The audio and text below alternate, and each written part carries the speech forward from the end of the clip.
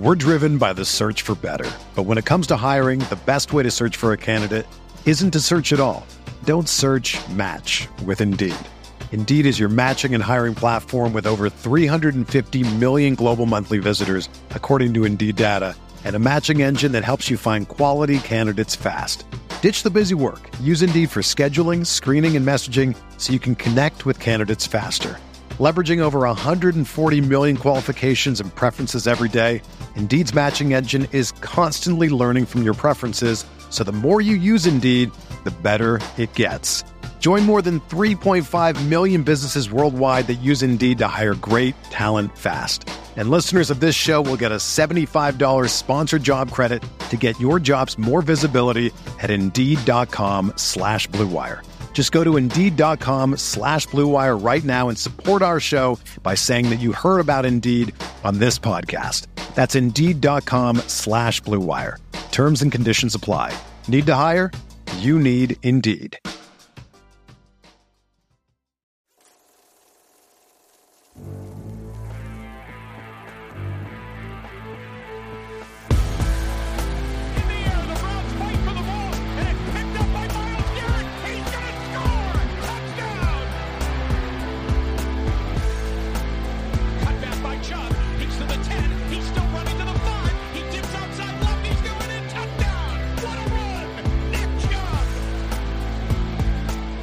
Hello, everybody. Welcome in to your Friday, February 24th episode of the OBR Film Breakdown.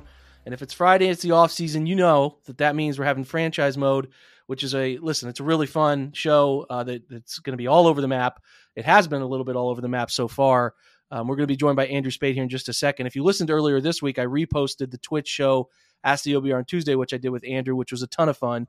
You're going to get a double dip of Andrew this week. So if you're an Andrew fan, you're set to be delighted. If you're anti-Andrew, then I hope you already downloaded this podcast if you're anti-Andrew and you're leaving us. But we have Andrew. I'm excited about the show. We don't have a ton of time on this one, which that's okay, though. We're going to start with something Browns related, which I do think we need to hit on. And then a league-wide, there's really one league-wide popular topic right now that we have to hit on, and that's Lamar Jackson. So we'll talk about that in just a little bit. So, Andrew, as we start, what's going on for the Browns is it got crazy this week. Out of nowhere, this decision to fire Preef, a special teams coordinator, which we had all sort of mentally moved on from that happening when it didn't happen in January. I don't know if it's tied to there's a lot of specifics we'll never get because we know Kevin. We'll never get them. It'll be asked, why wasn't this decision made in January? And he'll give some sugar-coated answer, which, again, he doesn't have to answer it. It's fine. It doesn't bother me that he doesn't answer it, but he's not going to. But the question is, I didn't hear of Preef interviewing anywhere else. Now, that doesn't mean it gets publicized. Not all coaches run to insiders and that stuff leaks. The vibe was that the Browns were giving him a chance to take another opportunity elsewhere instead of outright firing him early.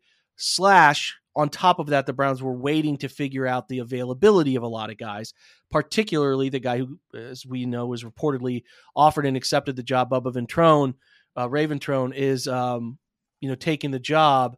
He is in a really weird situation with Indy, the same way the Arizona situation with Matt Burke, the defensive line coach, who's now the offensive coordinator over in Houston. They blocked his interview in Cleveland. Moral of the story is this. I think you can put some of this on the weird hiring process, very late hiring process of two organizations with coaches directly tied to Jim Schwartz, and some of what Stefanski was looking for in a special teams coordinator between Indy and Arizona. But also this is tied to, at least in my opinion, they were doing right by Prefer. So I guess my question is, do you think it was just waiting for somebody to open like a Ventrone to not get the vote of confidence from his next coach? Or do you think that they were doing right by Prefer? Because that's what people think. I guess it would be really weird, Andrew, in my opinion, having known the relationship Prefer had with Kevin, if he just kept telling him he's going to keep this job, and then I don't know, what is today's date, God? I don't know where we're at in the month of February, 24th.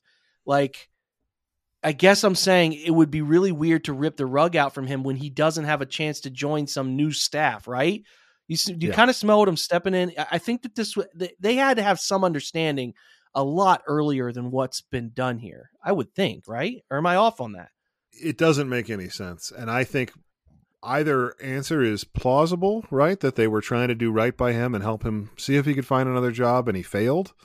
And it also could be that they were waiting on Ventrone and then really did just kick Prefer out the door the moment they had somebody better. Neither one of those is particularly convincing, but I think those are kind of the two options. But it really doesn't make sense. I mean, it's been over 6 weeks since they fired Joe Woods. So to go 6 weeks in the offseason between firing coordinators is probably some sort of a record, right? If you're going to move on from a guy, you move on from a guy like they did with Joe Woods. I don't see the benefit of waiting 6 weeks to do it. And so, the overwhelming feeling is just, oh, okay, I didn't know they were even considering that. And no, we had no inkling. Right. And then to then turn around and, they haven't confirmed it, but that, basically reported that, already that it's a done deal that Ventrone is coming, and it's like a 48-hour turnaround, tells you that that is the part that then to me starts to really indicate that it was connected specifically to the fact that they had an opportunity to make a clear upgrade. And then I think, it's also been reported that Ventrone is also getting the title of assistant head coach, which I think, speaks to the level of interest that the Browns have in him as part of the staff. So, I think that makes me think that it is more a situation where they didn't think that they were going to have a chance to upgrade this offseason, and then they saw a chance for what they see as a clear upgrade, and they took it. Yeah, I think it just would be I would love to know that conversation, because if they really like Ventrone, it's not like they couldn't have interviewed the other two, Leon Washington and then whose name is escaping me, the Giants Blevins, I think. Assistant special teams. Blevins. It's not like they couldn't have interviewed those two guys earlier, right? So it's not like they couldn't have fired Prefer back when they fired Woods and interviewed those two guys and got the ball rolling. Those were two upgrades. So it was a formality and a part of why I hate the NFL and the Rooney Rule and why it's sometimes it's just so phony. Yes. And but the point is, it's got to be really weird. Like, is Kevin saying to Preef, hey man, we like this guy that's floating in limbo in Indy. If we can't get him, we're going to keep you. Because what other reason do you have to wait this long? And it's like, you can't just, if they did that, that's pretty dirty. Even the guy like Preef, who I think is lucky to be the special teams coordinator, and obviously there's a long history of his NFL and comments and stuff like that. But the thing it just would be really weird to rip the rug out from him and say, hey man, we're actually going to fire you on February 23rd. Good luck. Considering the backdated relationship that those guys have all had. I don't know. It's really not, we're not going to CSI this thing and figure it out. It just all seems really weird. It is weird. The question, it's very weird. It's very weird. And I just would like to know answers that we won't get. Like, was Prefer interviewing at other places? Like things like that we won't know. But the question at the core of this, as Ventrone and Schwartz are now entrenched, is people are giving the Browns the high five off season, right? And they deserve kudos. What did you and I say all? And again, I think you and I were pretty vocal about this before I heard a ton of people giving reasons for why. I mean, it was pretty bye-week type of vocal here. Oh, absolutely. Not saying we had the revolutionary idea of firing people. You look at Twitter or any social, everyone wants everyone fired. But the coordination of what we thought of Kevin Stefanski and what we had to see as tangible off-season decision-making to feel a vote of confidence coming for the next year, we wanted these two guys gone. Now he's done that. The question is, as everybody high-five, slaps each other on the butt about these upgrades, is how big an upgrade are these? I think that is the huge question here, Andrew. And I think you do a pretty good job of staying neutral on this stuff. I try to stay neutral on this stuff. I think you and I both lean a little in an opposite direction with Kevin, but I'm curious how firmly you think that this is an upgrade, because people think this is an upgrade, and this is the Browns win the offseason narrative that we get a lot. And I'm not here to poo-poo that parade, but I think it's fair to wonder, are they as big an upgrade as we think? And it could be, and that's why I'm curious your opinion on it. Yeah, I think it's overall an upgrade. I think, if you go back to the genesis of both of those hires, I mean, Mike Prefer came in with Freddie Kitchens, right? And then Kevin, knowing that they were friends, he decided to keep him. And, Joe Woods, I mean, Stefanski was hired late in the cycle, in the 2019-2020 offseason. and Woods, was kind of his guy specifically because they had some previous connections, and then, the Vikings got absolutely dominated by the 49ers defense in that playoffs. So, they were hires that made sense at the time, but they weren't really the strongest hires, I think. And Prefer had a mixed track record in 19, and we kind of know how that's turned out. So I don't think either of those guys were like the strongest options at coordinator. And I mean, while we're on the subject of coordinators, I don't think Alex Van Pelt is the strongest offensive coordinator. No, so he'd have been hired somewhere by now. Yeah, exactly. So yeah, I mean, he hasn't even gotten a sniff anywhere. No. And I think they are upgrades in terms of what those positions are in terms of the skill of the coaches. I think those, I think Jim Schwartz is a better defensive coordinator. I think Bubba Ventrone is a better special teams coordinator. But, then I think the question is, when you're building this, the sort of the stew of what, the season looks like next year, I mean, it's the same thing we were saying all down the stretch of the season.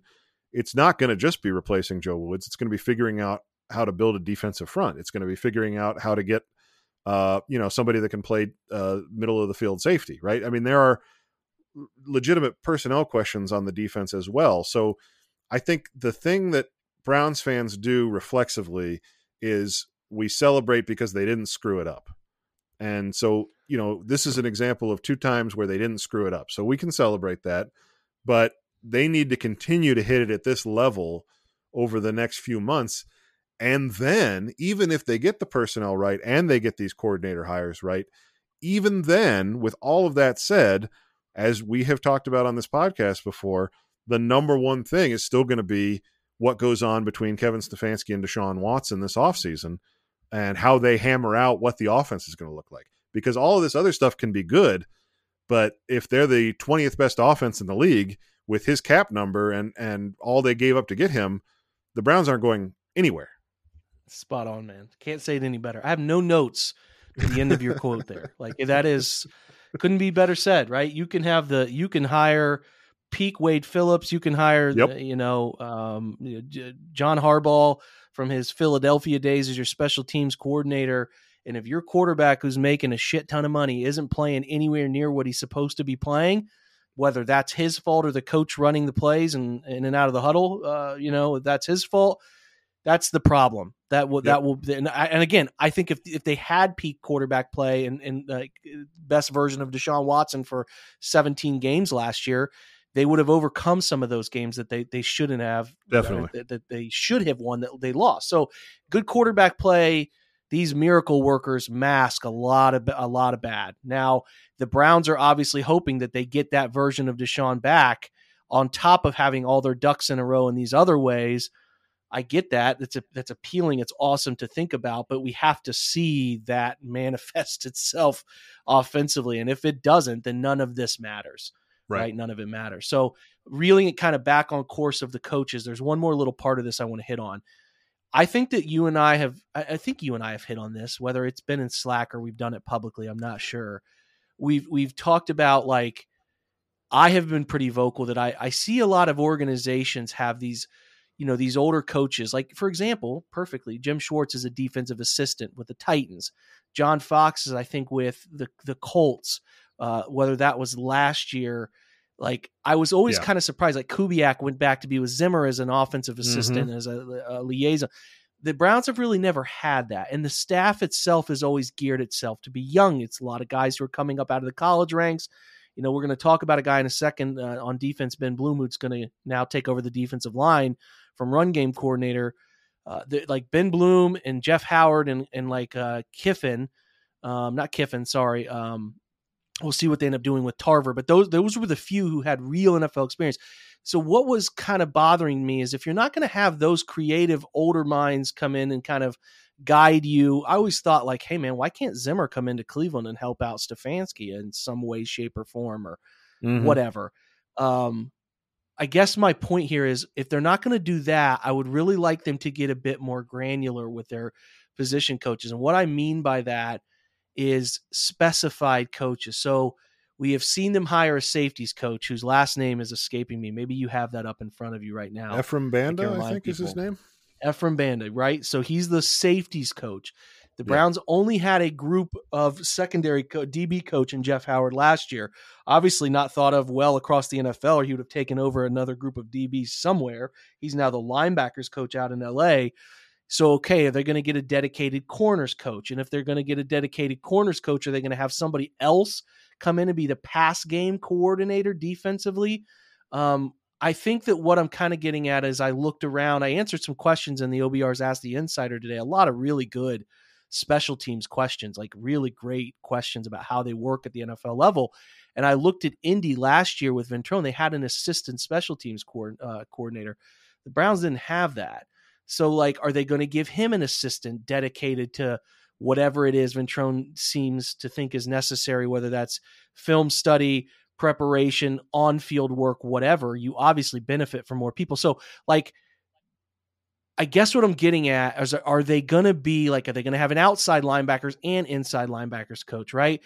On the other side of the ball, the thing that scares me more than anything is taking like Alex Van Pelt and reverting him back to the dual rule that he had a few years ago, where he was the OC and quarterback coach, or taking O'Shea and moving O'Shea to quarterback coach and moving somebody else into the wide receiver role. Like, I want them, if they're not going to have some experienced older mind or two to come in and be an offensive or defensive special assistant or something, can they get guys who are a bit more specified and give the safeties more time, the corners more specific time, right? You look at it and you're like, well, is this why the special teams had constant miscommunication blunders, or why the secondary couldn't get on the same page so often, or the outside linebacker, inside linebacker dynamic? I think that's what I would like to see, especially hiring a quarterback coach. I know Deshaun mentioned on that pod he went on with Quincy Avery that him and Kevin are going to do some talking about that next week. But like, I just would like them to get very, very specific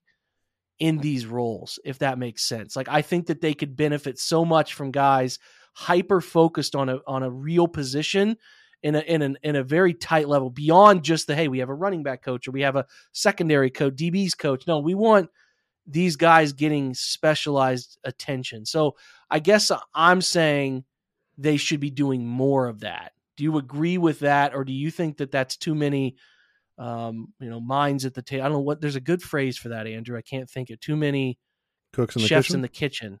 Cooks in the kitchen, right? Yeah. I'm just curious your thought on it. I like what I'm seeing so far. I hope it spreads over to offense. Is kind of my general point. Yeah, I think they could use another mind or two in the offensive side, in addition to the quarterback's coach hire that they have to make, right? And I think the point you made about how much youth there is on the coaching staff is definitely something to.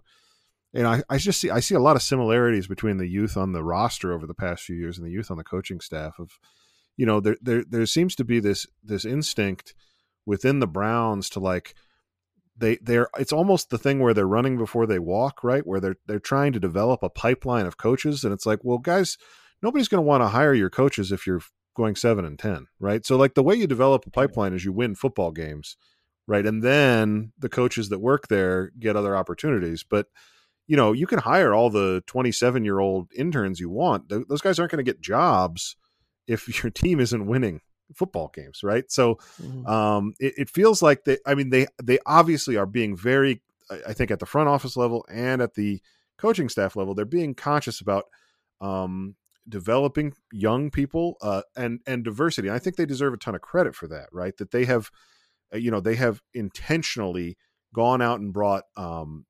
minorities and women into their organization to cultivate different types of thinkers.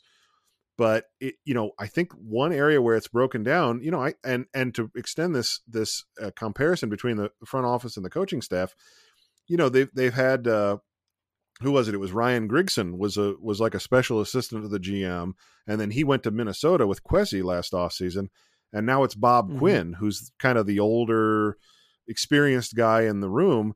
There's not really that type of person on the coaching staff, unless, I guess Bill Callahan would be the closest thing to it. But to your point about somebody like a Mike Zimmer or a Wade Phillips or a Gary Kubiak, or there's 1,000 different names that you could name that could just come in and kind of hang out. I mean, there is that guy, Kevin Rogers, that I think was on Building the Browns last year, who is another friend of Kevin's, who I think is his main remit is coaching development. But, one name that I want to, just mention this briefly in terms of different minds in the building. I brought it up, I think probably only on Slack, but Scott Turner, got fired as offensive coordinator in Washington, and he ended up as the pass game coordinator in Las Vegas. And that's the sort of hire that it's like, okay, this is a guy that has run successful NFL offenses, is great at designing like a downfield passing attack. That's, that solves a problem, a specific problem that the Browns have had. And he's the sort of like, extra mind, extra, spice in the soup that could have really helped, I think. And I think there's other examples of that. So I think your point about granularity is spot on. But I think ideally you could really have some of both, right? You have some of the experience and then also the level of specialization and try and fuse those two things. Yeah, I think you could. I mean, that should be the goal, is to find the best balance there you can. Specified, if it's a young coach, maybe not overwhelming them with an entire secondary, right? Or an entire linebacker group or an entire defensive line. Can you do some of that stuff to help offset? Maybe you couldn't get an experienced coach right away. I think we were all pretty paranoid about what they weren't moving on from Prefer, and we said some things about that decision, and they changed it. Now, maybe here they have a plan and some things offensively they're going to do. Like just yesterday, Sean Payton, I don't know if you saw this, where a media member from Denver had said something like, it's time to panic. There's only 5 confirmed coaches that they've gotten for this staff. Do they have? And Sean Payton on Twitter, it's always dangerous when your head coach has a Twitter in the NFL level, but he said we have 16 and we have 5 left to go or something like that, confirming things we didn't know. There could be stuff going on we don't know, and I don't want to be like, this offense is going to be a failure, and I know that's not what you're doing either, but I think it's fair to be like, okay, well, we'll give them some time, but I don't want to give them, it's the combine. Like we're getting up on next week.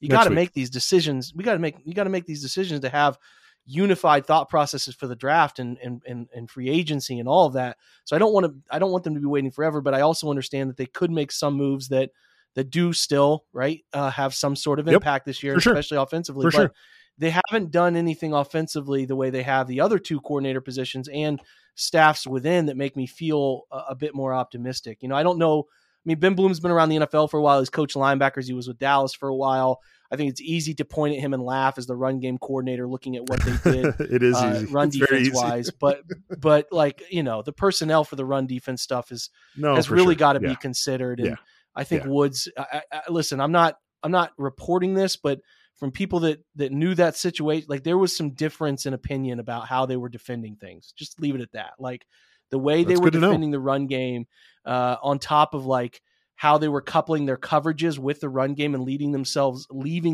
really vulnerable, had some dissension in the defensive staff. So it could be a simple fix. And we all think Ben Bloom is great, and it all works out. But at this point, between Ventrone, that hire, and the hire at Schwartz, and hoping that Schwartz can take his leadership and really bestow upon some of these younger guys the wisdom they need, the coaching techniques they need to be better. It's obvious that the defense and special teams are out in front of the offense, where we just wanted to see some moderate shake-up stuff offensively, and all they've done is lose people, right? Petzing's gone, and potentially taking some names with him into some other other roles there. So again, we don't know enough. We'll see, but the skillet's getting hot, man. You're running out of time. So let's see some of those changes. And I know the Browns haven't made anything official on any of this yet. They haven't posted anything, and maybe it all comes in one gigantic press release. We'll see, but I just feel like there's a lot of meat on the bone offensively to feel super comfortable about where they're going with this thing that we would like to see at some point. We're going to switch over to the NFL. We always take one NFL topic, and we're going to switch over and talk about that now. We're going to do that right after the break. We will be right back. We're driven by the search for better. But when it comes to hiring, the best way to search for a candidate isn't to search at all. Don't search, match with Indeed. Indeed is your matching and hiring platform with over 350 million global monthly visitors, according to Indeed data, and a matching engine that helps you find quality candidates fast. Ditch the busy work. Use Indeed for scheduling, screening, and messaging so you can connect with candidates faster. Leveraging over 140 million qualifications and preferences every day, Indeed's matching engine is constantly learning from your preferences, so the more you use Indeed, the better it gets. Join more than 3.5 million businesses worldwide that use Indeed to hire great talent fast. And listeners of this show will get a $75 sponsored job credit to get your jobs more visibility at Indeed.com/Blue Wire. Just go to Indeed.com/Blue Wire right now and support our show by saying that you heard about Indeed on this podcast. That's Indeed.com/Blue Wire. Terms and conditions apply. Need to hire? You need Indeed.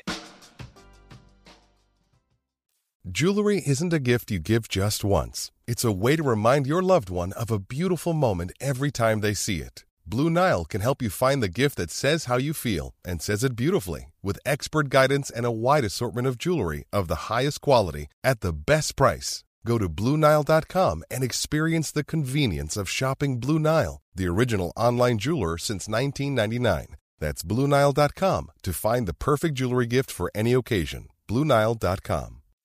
This is the story of the one. As head of maintenance at a concert hall, he knows the show must always go on. That's why he works behind the scenes, ensuring every light is working, the HVAC is humming, and his facility shines. With Grainger's supplies and solutions for every challenge he faces, plus 24/7 customer support, his venue never misses a beat.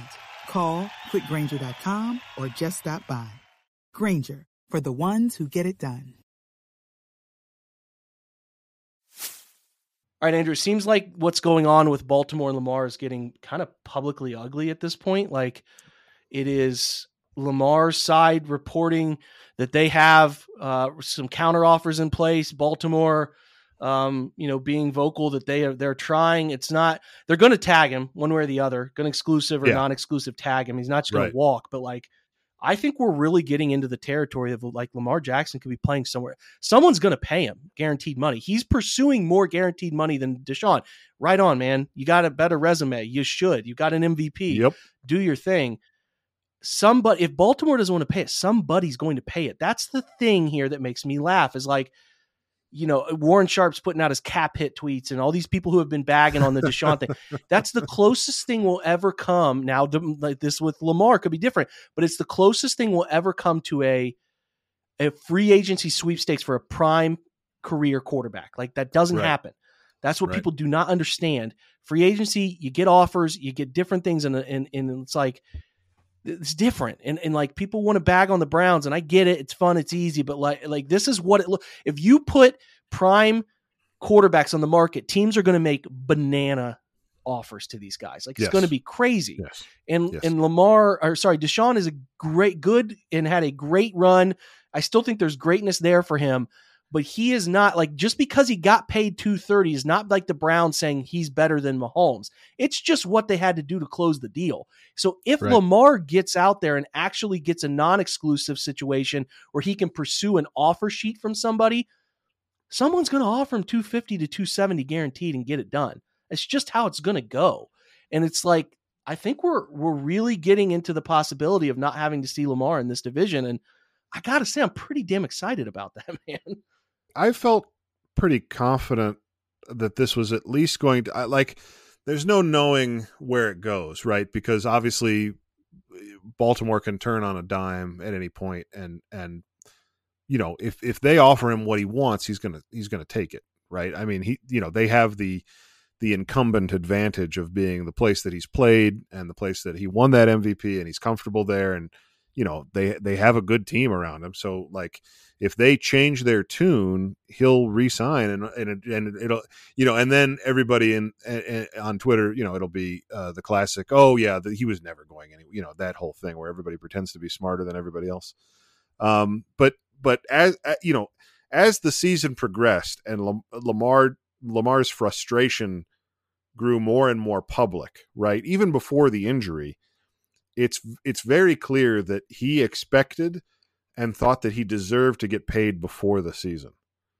And I don't think he's wrong about that, by the way. But that clearly is the expectation that he was holding, and that's where he thought this was going to go. Like Watson got his, reset the market, and now that gives him, as we're acting as his own agent, that gives him a very clear platform to like, give me $10 to $20 million more guaranteed than Watson, and we're good. And I think he thought he was going to get that deal done in July or August. And I think the realization that, he's going out there and putting his body on the line every week for a team that, he's almost out of contract with, really wore on him. And I think the pressure to prove that he was good enough to earn that contract wore on him. And then the injury happened. And at that point, you've got to, if you are a player who is, on your final year of your contract, you have to take care of yourself. So then, all of a sudden he's not playing in a playoff game. And now we're here where it's getting more public and more acrimonious than I think anybody would have expected Baltimore would let it get, which I think, to your point, really shows that they're not as in control of this situation as we would have assumed that they would be.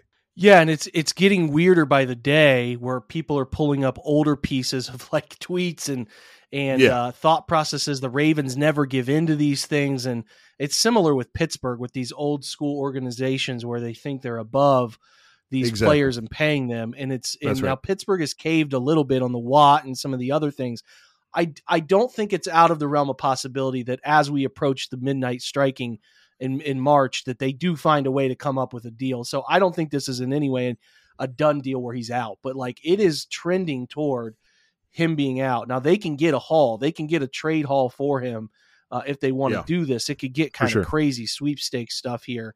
But yeah, man, it's moving in a weird way. To your point, I do think he wanted to get paid. It's an experiment on no agent, all the things tied to the no agent situation, which a lot of people want to blame the no agent stuff. Like, hey man, if Lamar was telling an agent, I'm not doing this unless I get it, would still be the same. It would be better back channeling in different conversation, but it would still largely be the same. He wants what he wants, right? Like he wants what he wants. And I think the funniest thing with that situation is people are like seeing these mock drafts where the Ravens are trading up for like CJ Stroud or somebody. And it's like, oh my God, a nightmare. CJ Stroud ending up in Baltimore. I could never. And it's like, hey man, you know what the freaking thing is about CJ Stroud being in Baltimore is that Lamar Jackson isn't there anymore. And that's a great outcome because I'm so tired of playing him. He's so fucking good. He makes you play he's the singular version of what Navy is. And those teams that matter with the triple option, he makes you defend in a way you don't defend anyone else. And you have to do that twice a year, and you have to find a way to get past him to win the division. And man, it's like, okay, send CJ Stroud there, who I think is going to be a nice quarterback. It's not going to be Lamar Jackson, So it's like, I don't care what they do. Like if it's Lamar leaving, they can go get whoever they want. I do not care, man. Like it no, for sure. That like selfishly to me is definitely. Just it's a funny thing that I keep seeing because someone like going at it about, I'm like, hey man, that outcome you just laid out is Lamar Jackson not being here. And that is a great outcome. Well, and I think that to your first point about, some of these franchises not being willing to pay guys, part of it is that at a certain point when you're successful year after year, there has to be a little bit of complacency that kicks in, right? Where, you think that it's the helmet, or the building or something, and it's, not the players. And the reason the Ravens have been good, and competitive for the past 3 or 4 or 5 years is because of Lamar Jackson, right? I mean, they eked their way into the playoffs and went out in the first round this year with half a year of Tyler Huntley. But the reason that the team has been good, Pro Bowl Tyler Huntley, correct yourself. Pro Bowl Tyler Huntley. Yeah, amazing. Exactly. Yeah, Pro Bowl flag football hero Tyler Huntley. That team, when they have been at their best, it has been because Lamar Jackson has been the best player on the football field.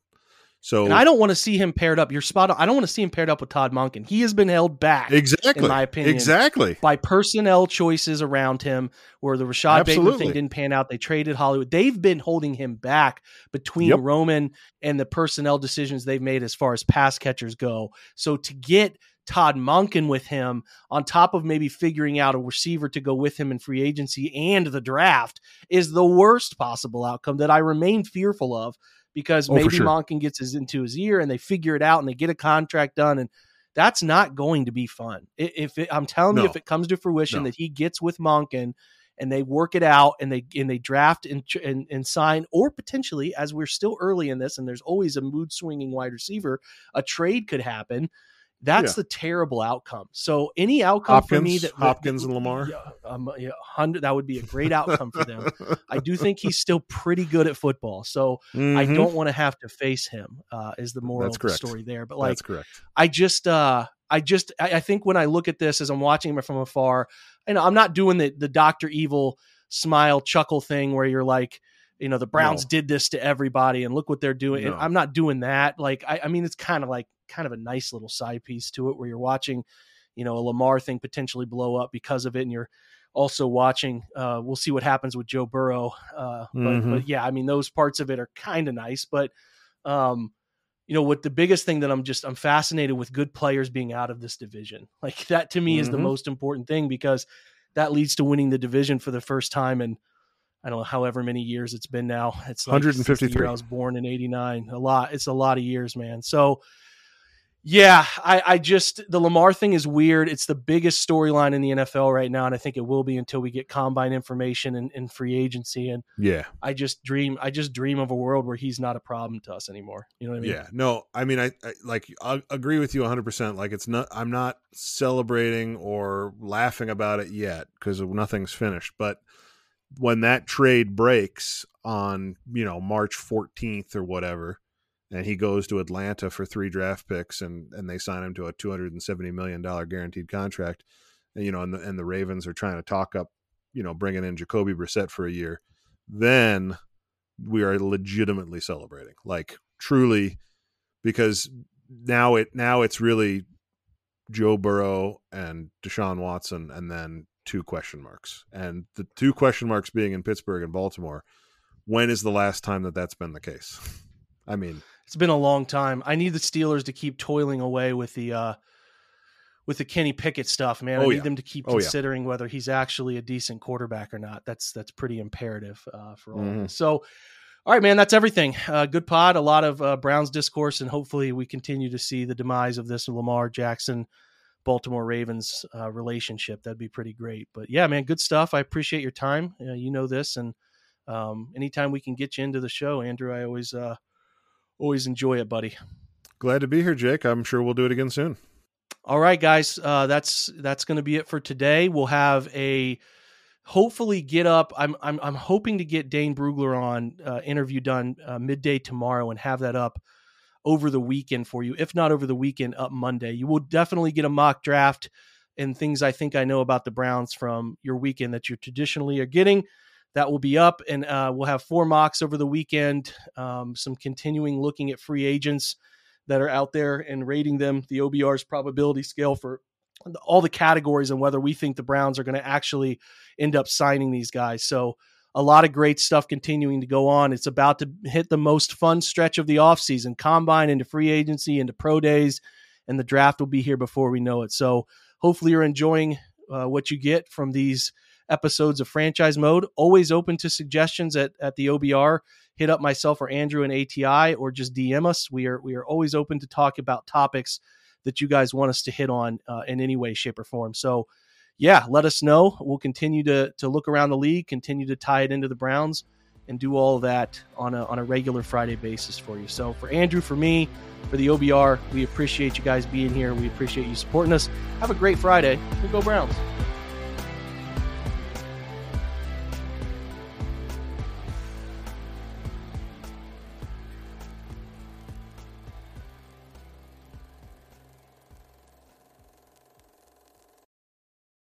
Everyone is talking about magnesium. It's all you hear about. But why? What do we know about magnesium? Well, magnesium is the #1 mineral that 75% of Americans are deficient in. If you are a woman over 35, magnesium will help you rediscover balance, energy, and vitality. Magnesium supports more than 300 enzymatic reactions in your body, including those involved in hormonal balance. From functional medicine doctors to mental well-being and female hormone experts, we all know that magnesium is the one mineral to improve all aspects of well-being and health. But which one? Magnesium Breakthrough from Bioptimizers, the trusted choice recommended by leading experts with 7 best-absorbed forms of magnesium to ensure your body receives the support it needs for overall well-being. Go to bioptimizers.com/balance today and use code BALANCE10 for 10% off. Support your journey to wellness at bioptimizers.com/balance. Magnesium Breakthrough from Bioptimizers, your foundation to optimal health and vitality.